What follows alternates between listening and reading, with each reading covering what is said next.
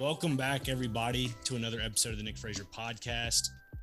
On this episode of the podcast, I have Turron Davenport, someone who covers the Tennessee Titans, ESPN reporter. Turron, how are you? I'm doing well. Getting some fresh air outside, so that's always a good thing. How are you? I'm doing well. It's kind of hot outside, but you know what? You get it early in the day. It seems to be a good one, huh? Yeah, definitely. My body doesn't respond too well to sitting in the AC, so I don't like doing that all day, man. I like the fresh air. Yeah, right there with you. Well, Turron, you know what? The reason why I have you on is because, me getting into the business of radio and journalism, majoring in journalism in school. And, I really idolize your work, and you seem to know a lot about football. And that's something that resonates really well with me because, I grew up playing football throughout grade school, high school, and so forth. Didn't play in college, but your breakdown of the X's and O's is just on a whole different level. Do you think that gives you like some sort of, I guess, advantage when it comes to, talking with coaches and players? Yeah, no, that always helps because it's just a respect level that's generated. And then just being able to relate to different things happening, you typically are able to ask better questions. But the thing is, it's not all about X's and O's, right? There's more to it than just what's happening. You do have to find stories and things like that. But one thing I found is getting the respect from the coaches, players, knowing that you have an understanding of the game, that helps make other answers a little more sincere, when you're asking questions about particular stories and things like that. So when you were getting into, the journalism aspect of football or just in sports in general, you kind of started out up in Philly, right? Yeah, actually, my first journalism work was in San Francisco. Okay. I created my own website, and I had 49ers, which was I was writing about. I had one of my college teammates writing about the Steelers, another one about the Cowboys. And it was just, the website was kind of like a hodgepodge of coverage on those three teams. But then I did an article on Colin Kaepernick, and it was after his first start on Thursday Night Football against the Bears. And he saw it, and his agent saw it and put it on, sent it to him. He put it on Facebook. And then I was able to make connections with some of the outlets out there in the Bay Area. First, it was Golden Gate Sports, which was kind of like a fan-sided sport, and went from there to Bay Area Sportsnet, and that's when I got my first credentialed work, whereas I was able to go out there and be in the press box and get access to practices and those things. So I went from there to covering the Ravens, because I felt like I was a 49ers fan, and I was known on social media as a 49ers fan. So I didn't think that the coverage would really come across as authentic, So I said, hey, look, man, I'm here in Philly. I could either go cover the Eagles or cover the Ravens. I'm going to go after the Ravens because I felt the Philly market was too saturated. So I sent an email out to every outlet in Baltimore, and one responded. It was a small newspaper called the Baltimore Times. Covered the Ravens for them for 2 years. And then USA Today created the Wire Network, and they eventually built an Eagles Wire, which I launched. And in the first couple of years, we reached 10 million page views, over 10 million page views. And once I got there, I was able to blossom. And it's funny because I chose Baltimore initially over Philly because I felt the Philly market was too saturated. And here it was, Philly is where I really was able to make my mark and get on the scene. And I did some work with NBC Sports Philly as far as the TV is concerned, WIP, channel 610 for the radio. And as I said, the Eagles Wire at USA Today. And those three experiences, ESPN came calling, and and that's a call that's made. You pick up the phone. Yeah, immediately, just about. You're coming on your 4-year anniversary mark with ESPN. Is it just like the blink of an eye? Like, wow, I can't believe I've actually been with them for so long. Yeah, this actually will be it will be my fifth season because I covered the 2018, 2019, 2020, 21, and now 22. Yeah, so it's yeah, it's really interesting. It's been a quick 4 years. I've really enjoyed my time here in Nashville, and it's I mean it's literally been life changing. So yeah, I love it. It's crazy how like the world of sports works because when you start out, like for example yourself, you try to find these small niche markets just about, and then like you mentioned with Philly, you're saying it's oversaturated. Well, sure enough, they come calling, and now you come to Nashville where it's almost like you started growing with the city and you're growing with a small market into a bigger market. You think that helps out in the long run with people like yourself and your situation to others as well? Yeah, I think so. I mean, as the Titans began to get more popular, it led to more TV opportunities and things like that. The Julio Jones situation led to more exposure, and just their success, I think, has helped a lot. This past year, yeah, we probably had more page views than a lot of previous years, even when I wasn't covering the team. So I definitely think that has had a big impact. The Ryan Tannehill situation is a huge story. Derrick Henry is always a big story. AJ Brown being traded. And there's a lot of things that have really sparked some huge stories that have helped. Yeah, absolutely. And with we're kind of lingering around this Philly thought right now, just because it's very fresh with AJ Brown being traded up to the Eagles, and you working with the Eagles Wire and USA Today and so forth. Give a little context to how you kind of got started in the radio business a little bit, because I remember asking Michelle at the radio station. I was like, I'd love to have Turron on the podcast. He's just a cool dude. Love to pick his brain about things. She goes, you know how Turron got his start? I was like, what do you mean? She goes, he called into like radio stations. Like, really? So like, give me a little context here. Is that true? Yeah, well, I was a little kid. I've always been a Mets fan, and I used to listen to and still do WFAN 660 in New York. When I used to live up there, my aunt, she worked in the McGraw-Hill building, which is right on 52nd. It's across from Radio City Music Hall. But yeah, just like they would have events and things, and I would ask her to take me, and she would take me to Mets games. So I just always called into the radio station, and I would call in the Mike and the Mad Dog and never got through.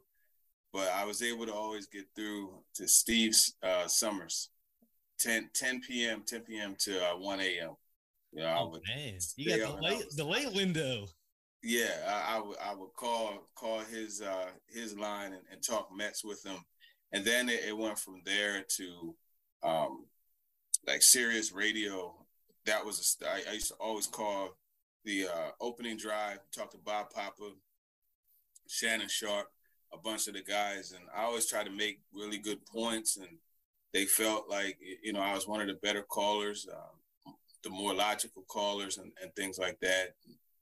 The different producers, they would invite me up to their studio, which coincidentally was in the McGraw-Hill building, the same building I used to go to when I was a little kid with my aunt. Wow. So I would go up there to the studio, go up to the 32nd floor, had the guest list there, my name on there, and we sit in the studio, and I watched just how everything was done. And I remember the one time I was in there with Bob Papa, and they were on the air. It was a commercial break, and he was like, "Here," and he threw the headphones at me. So I called him. He was like, "Put it on. Come on, we're going." So I put it on, and I talked, and from then on, it was just like an addiction was created. Yeah. And I still to this day, I have that addiction. Just putting the headphones on, talking into the mic, and being in the studio is just something that I can't be without. So that's really what happened. Pat Curran and Jim Miller, these are other guys. Gil Brandt, who else? Alex Marvez. There's a lot of guys, like I would call into their shows and they would look forward to it. And it got to the point where like they would text me like, "Hey, call in and stuff like that. Eddie Brasili, who was the producer initially of Late Hits, and then he had Moving the Chains. And I just always called into the shows and got comfortable. And I remember sitting with Pat Turron one time. This was during the draft, and he was like, I asked him how you do it. And, he said, you just get on there and you act like it's just like here we are now, two guys sitting on a bar stool, having a beer, talking sports. And that's really what it turned into. And that's how it happened. I reached out to, I created a podcast on my own, showed myself how to record, and I would go into the locker room and record interviews and things like that. And then I taught myself how to loop that in to the show. And I was producing a podcast and being the podcaster at the same time. And this was back before it was really easy to do that. Now it's simple. But before, like this, you had to, upload this, you had to record this, have this ready. And it was tedious, but I managed to do it. So then once you finally got into the studio itself and didn't have to do all that, it was easy work. So that's really how it happened. WIP, they would have me on every once in a while. And then we did a podcast, myself and Barrett Brooks, who used to play with the Eagles and Steelers. He won a championship with the Steelers. But we had a podcast that we did every week, and it took off, and that's where I got most of my radio experience. Now, when you would go to the radio station, did you ever feel like starstruck by seeing these people in person, like at the beginning of it? Or did it just like, you know what, I'm here to do my thing with sports, I'm going to get comfortable immediately? The thing of it was they always, they just made it feel like it was just homies. You know what I mean? It always just had that feeling like this is my buddy, man. We just in the studio. Now, the one time, I wouldn't say starstruck, but I was like, yo, I was in the studio and Emmitt Smith came walking in. No way. And as a 49er fan, I was ribbing him about, I was like, man, you my team could have had another ring in 95 and 93 if it wasn't for you. And, just going back and forth. He was really cool. So, I mean, there have been times where, you meet guys and you're like, wow, that's so-and-so. But never, really starstruck. Okay. Yeah, I was just curious because, on a daily basis for you, you're going to training camp and it's Derrick Henry to your right shoulder and you turn to your left shoulder and you got a Malik Willis or you got Chig or you got, Ryan Tannehill. You just keep listening off the depth chart. You're like, dang, these are all just Pro Bowl material. Forgetting the name Jeffrey Simmons. Goodness gracious. Yeah. It's cool. You get to a point where it's like, okay, these guys are younger than me. Like, I'm not gonna, but it's fun. Probably, meeting Colin Kaepernick was really big for me, just because of how much he helped me and didn't even know that he helped me. But I wasn't starstruck. I was just like, yo, that's Cap right there, So recently, when Adrian Peterson came this past season, I was like, yo, that's AP. That's AP, man, But for the most part, no, I don't really get that way. Interesting. Yeah, the Titans have had a lot of, I guess older veterans like Julio Jones and Adrian Peterson, and you have a few every now and then that straggle in that, like, for example, Randy Moss back in the day. But, that was before your time, I believe. And it's just, to me, as a kid growing up, I'm like, oh, shit, this is cool. These guys, you can see them on a daily basis. That's one thing I wanted to get into this business to, is just the fact that not to be starstruck every day. It's just the fact that you're doing something you love, Yeah, that's the major thing. You're doing something you love. It's funny. I have to do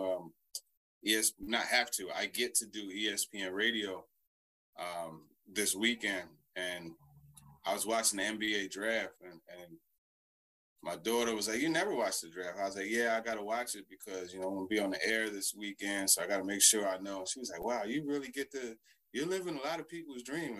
You're getting paid to watch it. And I said, yeah, you're right. So it is definitely, a privilege. It's a great opportunity. Yeah, and you mentioned a good segue there. You mentioned your family, and I read an article recently, and I'm pretty sure you've read it already, with Diana Rossini. She talked about Father's Day and so forth, and how you're a father of four, and how you're just a big influence on her career and a lot of people in the surrounding of your profession. Did that like kind of touch you in a different way? Like, wow, like, did you know she was going to write about that, I assume? No, she had texted me, and she asked me if it was okay to do it. I'm like, yeah, absolutely, no problem. Um, and she asked me, if she could send me like kind of like a questionnaire kind of thing to get some more background of what she already knew. And that relationship really, like with Diana, I was just being myself, man. Like, I found out that she was pregnant. I was super happy for her. And I just would always text her to check and make sure she was good. I told her different things that I remembered from, going through it with four daughters. I remember different things, and told her different secrets to keep her body together, and just, be able to not show signs that you had a child and things like that. And even now, take for instance, it's funny, for minicamp, I texted her to see if she was coming, and I told her, if you are, just make sure you bring a lot of water, babe. You got to bring your sunscreen. It's going to be 100 degrees, and that was just me, just like, trying to look out for a friend. But she took it like it really meant something to her. Right. So that's kind of an example of I have a really good relationship with her. She's like, a close friend.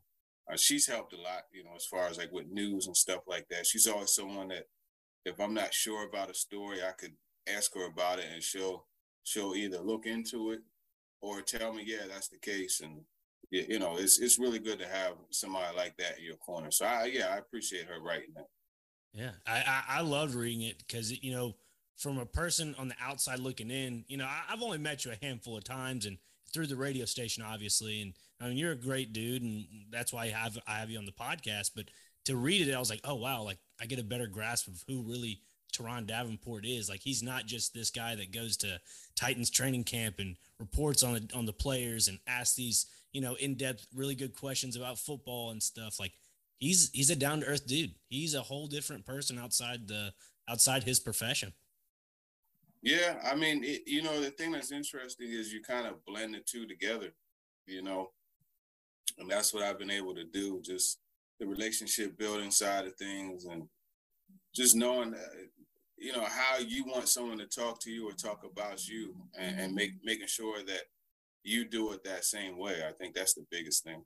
Yeah, absolutely. And, another thing about, just you have people to rely on in this business, but it's also a very cutthroat business. You know what I mean? Mm-hmm. So having Diana Rossini that, give you some information on a certain storyline or something like that, it explained a little bit of how, yet it is a cutthroat business, but like, how is it balanced? If that makes sense, a little more context to that. No, I mean, there's give and take with it. I mean, sometimes you have to be the helper to someone else putting a story out. And other times that same person turns around as the helper to you. I know that's kind of how it's worked a lot with, and make no mistake about it, there's plenty of news that Diana will break on her own without me. You know what I mean? But right. A lot of times there's context that's given and things like that. But she does an excellent job, especially with the Titans, of breaking news and things like that. So it's give and take. The breaking news side of things, like, I like to do it.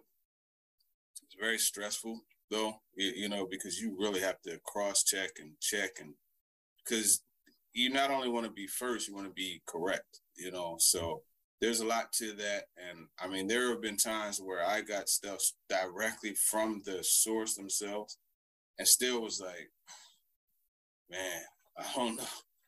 And once you break it, and you're like, okay, is someone going to come with a report countering that or what? And it's a process that I don't really like, but I mean, it is a necessary evil. in this field. So, you do it from time to time. Yeah, and that's another thing with today's day and age of being on social media and stuff. Everybody's like, "Oh, I gotta be first. I gotta be first. This has to be out. This, there, that, and the third." Well, like you're saying, yeah, it doesn't have to be immediate. Like it's better to get your stuff right rather than incorrect and out quicker than everybody else. Because then overall, you're gonna look like a fool if you get it wrong. Right. Exactly.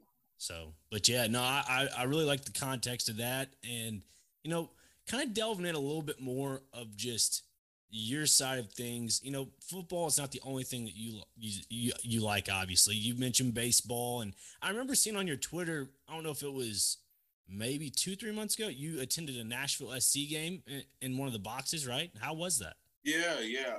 Well, it's funny because they opened Geodis Stadium or Geodis Park, I think it's called, which is the largest soccer only. I almost said football. Largest soccer only stadium in the U.S. and Canada. So I always like to branch out. I want to increase my value with the company. So I reached out to them and my editor first, and he put me through the necessary channels. And I said, look, man, this stadium's open. It's going to be the first game. You give me credentials, I'll go in and cover it. So I went in and I did the best I could at understanding what was going on. More or less did a evergreen type of story just about the ambiance and just the whole how it was to be at the first game. And the story did really well. So, yeah, I mean, I love baseball. I'm a big baseball fan. Obviously, there's no major league team here.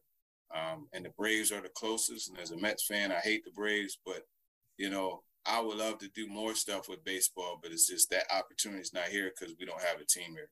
Yeah, I mean, eventually maybe, Nashville Stars right around the corner. Hoping eventually that does happen because I would definitely volunteer to do extra work covering the baseball team.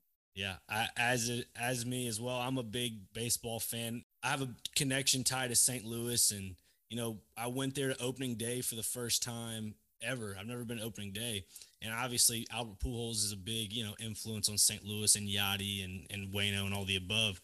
So seeing that in person, man, it gets chills up your arms and your spine and everything. I was like, damn, this is insane. Yeah. St. Louis, the Cardinals, that used to be the Braves to the Mets. Back when they had Vince Coleman and Tommy Herr, Willie McGee. They had Andy Van Slyke for a moment, John Tudor. Yep. I despise those Cardinals teams. The good 80s. Yeah. Man, yeah, they had some good teams come through the ranks, and I don't know, this year there's something about them that I mean, I'm being biased, but I'm trying not to be. There's just something about the lineup. I think it's just that universal DH spot in just the NL right now, and the AL's always had it, but that universal DH spot is kind of switching up the MLB and like how you're playing your DH. Sometimes the best batters now are put at like this number 2 spot in the lineup, which normally it used to be the number 4 spot. So it's kind of throwing a little wrench into things, Yeah, it's interesting. Yeah, watching the Mets, I've seen Frankie Lindor. He's batted anywhere from 2nd to 5th, and it's interesting how the lineups tweak. Now, what's your opinion on the Mets this year? They're like the most hit team when they get into the batter's box. What is that about? Yeah, I wonder. I mean, I don't think that's all like teams targeting them. I know Pete Alonso could crowd the plate a little bit, and when you get a power hitter like that, you want to go like inside a little bit to jam him up. So I think that has partly to do with it. But these guys getting plumped a lot. Lindor. I don't know, man. It's kind of crazy. You don't want to think it's purposeful, but I mean, you have to wonder. Yeah, I mean, it's only going to come down to the playoffs when it's really going to matter. Personally, I think that's where you're going to see a lot of load management when it comes to pitchers, and we'll see if they really are targeting or not. Hopefully not. Yeah, hopefully not.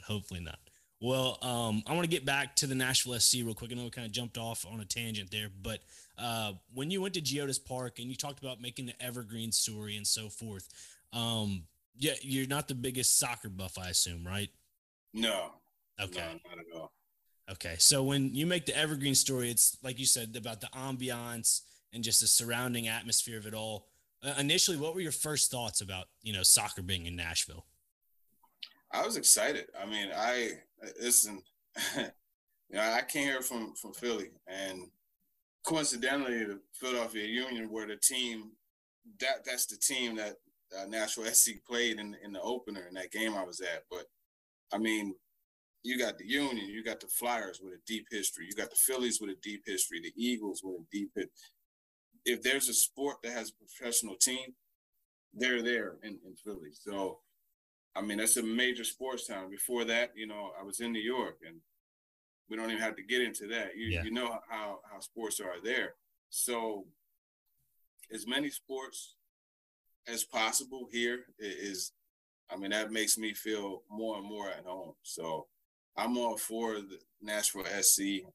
We actually went to I think it was the opener at Nissan Stadium against Atlanta. We went Mm-hmm. to that game as well. So there's definitely, I'm not a buff. I can't tell you everything going on, but I can tell you one thing: this city loves soccer. Yeah, I would have to agree. I for one, I'm a big soccer fan. Obviously, my grandparents, coming from Europe, my grandfather was a huge influence on me when it came to soccer, and I never got to play it up until like junior high, and that's when I like. It's gonna sound crazy, but I was probably like 11, 12 years old, and I didn't know what offsides was. I'd always play like backyard street soccer, and there was never any offsides and stuff. So getting to know it was the last defender making the offsides line, it kind of made more sense and whatnot. But playing it to the next level, because I wanted to pursue it the next level, I started understanding what formations it was like, how to expose this certain area of the pitch, expose like the left flank when it's in a 4-3-3 to the 3-5-2, stuff like that.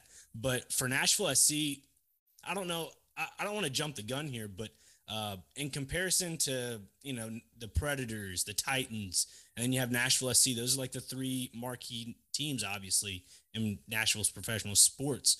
But to me, I don't know. I could be just saying this, but I think Nashville SC has the best chance at winning a league title before the Preds or the Titans. Am I going off on a limb there?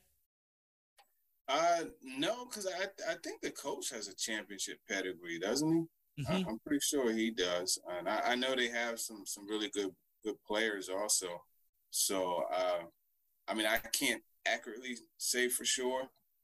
I mean, Predators, they had a tough year, but they were in the playoffs. And you got Roman Yossi, who was in the running. He probably should have got the trophy, but that's a different conversation. Yeah, that's a different conversation for another day. Well, let's get back into more of the conversation that is more, I guess, accustomed to you. Better yet, football, the X's and O's. What attracted you to the game initially? Did you play it growing up as a kid, or Mm, what was it to you? yeah, I played growing up. I played in high school as well, college.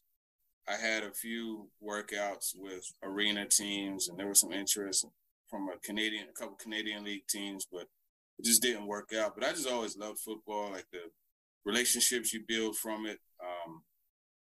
Just the sport itself is really fun. It really exemplifies life, and it's just fun to play, man.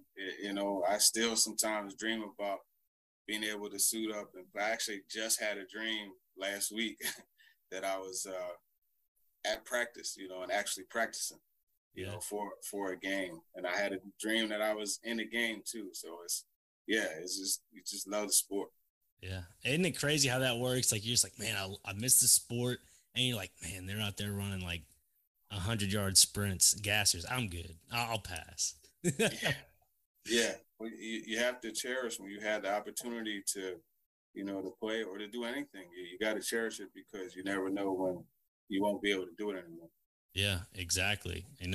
When I was in grade school, I had a coach that would run the like traditional I formation. So I'd play fullback. And then when it got to about high school, we changed into like the Georgia Southern, like was it wing T, right? Mm-mm. Wing Yeah. T. Yeah, so I was like the H back in the back, and then we had those little T backs that would like run to the backfield motion and then run out again. And then eventually, when I got my senior year of high school, we had a coaching change, and they changed it to a full on spread. I was like, man, can we have some consistency here? Where's the fullback going here? You know, there's no fullback anymore. Yeah, took your position away. I know, right? So what position did you play, Turron? Was it the slot or what? I played receiver. It was mostly outside. I did play some slot, but mostly on the outside, the X position. Okay, cool deal. And now you have any like favorite routes out of the route tree at all, or no? Yeah, I used to love the digs, post corner, and slants. Those were my favorite. I just running that dig, 10 to 12, breaking it 2 yards and flattening it out across the field. Being able to make that catch right there and turn it up, that was always fun. And the post corner, I always loved doing that, just because you lean into the post and you look this way and you put your foot in the ground and go back that way. And I remember one time I made a DB fall with that, and it was an easy touchdown. So those are, and then Andre Reed was always my favorite player. So naturally, the slants were something that I like to do. And that's where you show that you're a man, catching that football in traffic like that. Yeah, catching it in the box there with the two linebackers possibly. Well, yeah. Turron, we're going to get to more about you and a little bit. There's a segment on the podcast. It's called Tennessee Tasties, Nashville Nasties. We'll get to it. That's how we cap off the show.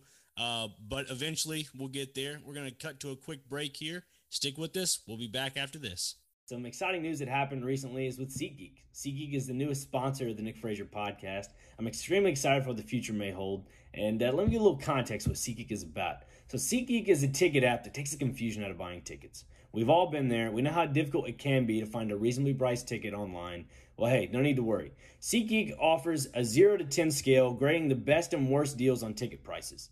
Now, the deal I can give you is you can use my code NFPOD, NFPOD, and you can get $20 off your first purchase. Yes, $20. So do yourself a favor, click the link in my bio, use the code NFPOD, NFPOD, all caps, and go buy some tickets off SeatGeek and enjoy a nice night in the town.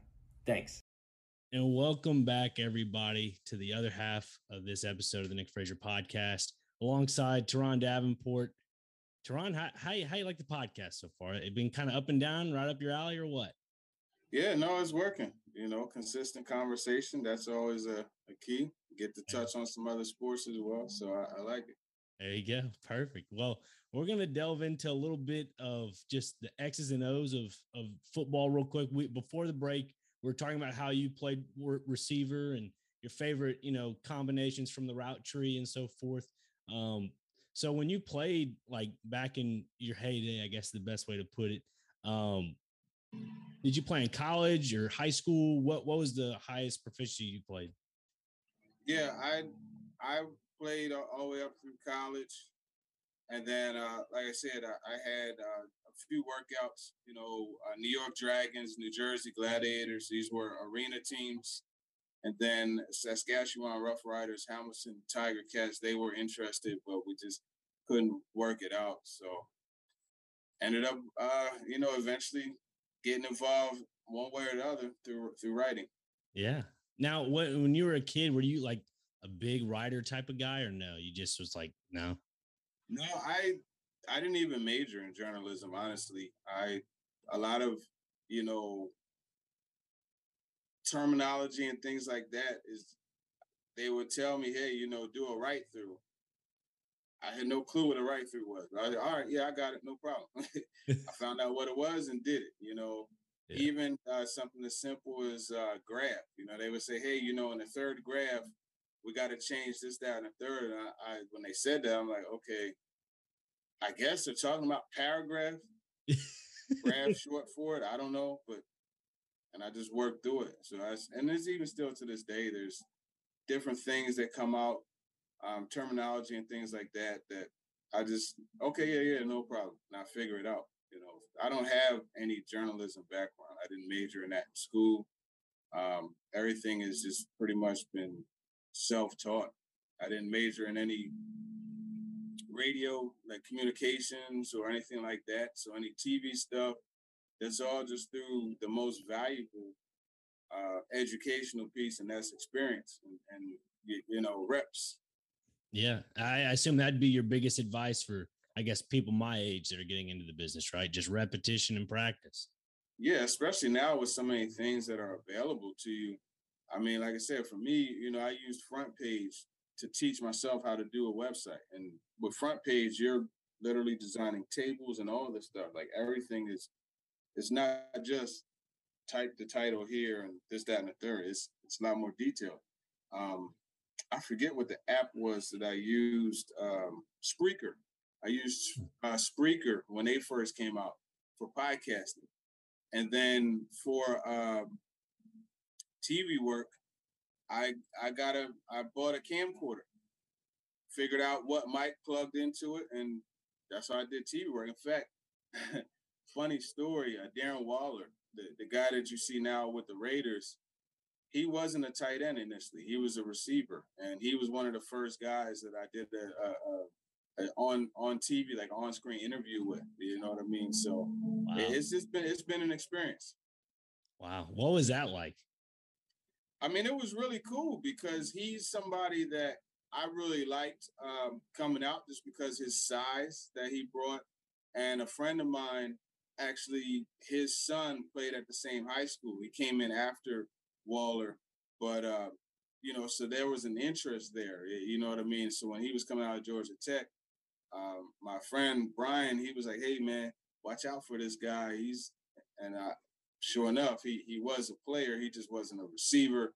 Obviously, he had some personal things going on. But, you got him, Zadarius Smith, that same year, did some on-screen stuff with him. So, yeah, it was really just a matter of, like, you're putting stuff together on your own and getting those reps that way. Football game plan, Emory Hunt, getting with him and doing a lot of the stuff that we did together, that really helped as well.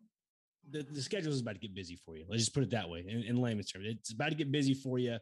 When it comes down to, asking questions to specific players and you want to get that right answer, I don't want to give away your secret to journalism, but how do you do it? You just ask them straight up, or you just ask them in a roundabout way to kind of ooze out that answer? I think it depends on the situation. Sometimes you have to use the sandwich technique, and that always worked best with Colin Kaepernick. I remember, going to those training camps, and he'll be very short worded, and he would get into detail with a lot of the answers to my questions. They'd be like, how do you do it? And I'm like, you ever notice I compliment them first, ask the question, and then compliment them again? They're like, oh, yeah, it's the sandwich technique. Sometimes you have to do that. But it's a case-by-case thing.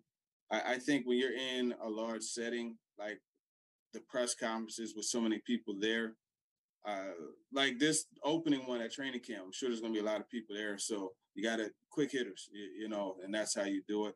But it varies just like from person to person and setting to setting. Coach Rabel doesn't really like the pre-question statement. You know what I mean? But sometimes it is necessary to get your point across and help them understand the angle that you're approaching. Yeah, how are you able to build that good rapport with Coach Vrabel? From my perspective, watching your videos on Twitter and just so forth, it seems to be that Vrabel has a good rapport with you, unlike some others in the journalism room there. I'll be honest, a lot of that is Coach Vrabel. He gets this bad rap like he's some type of jerk or something, and I mean he does have that to him, but he makes an effort, and I think it's not just with me, it's even with Paul Kaharski. There's a relationship there. He's done so many things with Paul outside of the facility, whether it's doing one of these Zooms for his pocket, whatever. So I think really the main thing is Coach Vrabel. I remember in 2018, he came up to me and he was, hey man, what's your background? And I told him my background. He's like, oh yeah, I could see that, and that was him coming to me, you know what I mean? And that's one thing I really appreciate about the Titans themselves. I first got here on Sunday, July 29th, 2018. That following Saturday, there was an open practice at Nissan Stadium. And I was standing there, just kind of recording the guys coming out, and then I had stopped, and this guy came walking up to me, and he put his hand out, and he was like, "Hey, man, welcome to the market. I'm really glad you're here. I like your work already." That guy was John Robinson. You know what I mean? He said, "Hey, I'm John Robinson," and I'm like, "Wow." 2 years, I never shook Howie Roseman's hand. Here it is 1 week. The GM is coming to me. Now, mind you, Howie Roseman, when I wrote a book about the Eagles, I submitted a request to have a sit down with him because I was going to do a whole chapter in my book about him. He declined. Different grade of person. You see what I'm saying? And John Robinson is I'm not going to say he's a better man or anything like that, but he's a more personable guy than what I had been used to. Interesting. I wonder if that's because, excuse me, I wonder if it's because just the market itself, like you were saying earlier, it's oversaturated. A lot of people that are in that limelight kind of don't want to take that extra mile to get. Am I far-fetching that a little bit? I don't really think it. I think it's the person.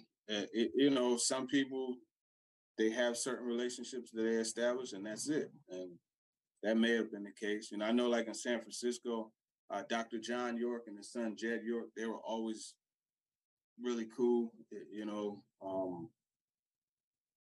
Steve Bisciotti in Baltimore didn't have a lot of conversations, but there were a few. Bisciotti, of course, was the owner. Ozzie Newsome was the general manager there, and Trent Baalke in San Francisco. But even in those two organizations, having a relationship with the owners. And speaking of owners, I mean, Miss Amy Adams Strunk, she's something special. I still remember, I laugh about it because we're talking about X's and O's. In Baltimore, this was at the Ravens game, the divisional one where they beat the Ravens. I'm standing there, right, and I get a tap on my shoulder, and I turn around, and I'm like, "Who is this?" And then I look, I turn around, it's Miss Amy, and she just said, "Hey, TD, I just wanted to tell you, I learned a lot from your Whiteboard Wednesday videos, and I really like them." And I was just like, "Wow." That's crazy, So I just love the family atmosphere that this team has. So even circling back to Mike Vrabel, yeah, he'll rib us and, sometimes be short-winded with his answers, et cetera. But the relationship, that's all on him. Like he makes the effort to have a relationship with each of us. Yeah. And now you mentioned about Whiteboard Wednesdays. We talked a little candidly off the podcast, at the radio station. It's going to be a little different this year. But, carrying on, with that being said, going into the Titans season this year, just briefly, very brief, the offense is just, it has its caveats. And then you look at the defense, and you're just like, damn, on paper, they look like a top 5 caliber team on defense. Where can we find that balance with the Titans this year? Is it going to come around mid-season, or if they can stay healthy? What's the recipe, you think? Yeah, I think really it's going to come down to them figuring out how to get explosive plays in the passing game. That's the main thing that it's going to come down to. And you lose that with A.J. Brown, catching the 6-yard pass and then taking it 60 yards. So that's something that they're losing. You got to figure out ways. I think Traylon Burks can provide that. That's what he did in college. So I think there are times he'll be able to help out there. That's the main thing, just finding ways to make that defense come. They can't stack the box. And even when they do stack the box, Derrick Henry is successful with it, but you got to find a balance in the offense. I saw that on Twitter. Somebody was talking about the Titans or the Derrick Henry wasn't good against people stacking the box against him and clustered. And you pulled the stat right out of the hat. You're like, he has the highest percentage when he is stacking the box. Like, I don't get why people put out those numbers. That makes no sense. Yeah, he had the most yards after contact. And this is going back to 2020, his last full year. But, I mean, we're talking about like 578 yards against stacked boxes. He can run against them. And when you have a guy like that that's able to break tackles, he'll break the tackle at the second level. And once he does that, when you have the box stacked, there's no defender back deep. So, or there may be one, but, I mean, he can't cover the whole field. So you could definitely outrace them. All right. And the last question I'm going to ask you before we get to Meals with Meatball for the Tennessee Tasties, Nashville Nasties, is the secondary. You have Caleb Farley coming off his injury. Then you got a guy that you draft in Rogers McCreary out of Auburn. And then you have Chris Fulton and Chris Jackson and Kevin Byard. Like, you have a lot of really good, decently young, for the most part, talent in the secondary. Is this the year where they kind of start clicking, and this is possibly the year they just have a breakout season? Yeah, I think you're going to see more turnovers from the secondary, and I think they're going to score the football. I really feel Christian Fulton, can continue to excel. He's going to be a guy, not a lockdown corner, but he's going to be a very, very tough matchup for opposing offenses. But more importantly, Caleb Farley, he gets his hand on the football. He has potential to score. Really? Yeah. Okay. There's a lot of playmaking ability from him. Lastly, the last thing of the podcast, Meals with Meatball. All my friends in high school called me Meatball because I used to be a little bigger. I used to carry a little bit of extra weight on me. But Tennessee Tasties, basically, you name the best 3 places you've eaten in Tennessee area. It could be out of the state as well because you're on the road as well, covering the teams. But Nashville Nasties is a bad experience you've had in the Nashville area with food. Are you a hot chicken kind of person or no? Yeah, I like the hot chicken. Okay, that's the slogan on the podcast: country music, hot chicken, Nashville living. Just had to ask it. But give me your top 3 places you like to eat in the Tennessee area. In the Tennessee area, I like Slim and Huskies. I like bourbon steak is really good. I like the Jamaica way also. Where is that? That's in the farmer's market. It's Jamaican food. Actually, my daughters and I, we just went there yesterday. Yeah, it's good food there. Brown stew chicken with rice, peas, and cabbage, or curry chicken. You get the oxtail. That's really good. It's a lot of food too. So if you go there, get that, and also get the cola champagne. It's really good. Okay, good to know. And then give me a little Nashville nasty. You got to have one. I know you do. Yeah, it's funny. I was just talking to my other daughter about this last night. The soul food experience has not been the same for me down here.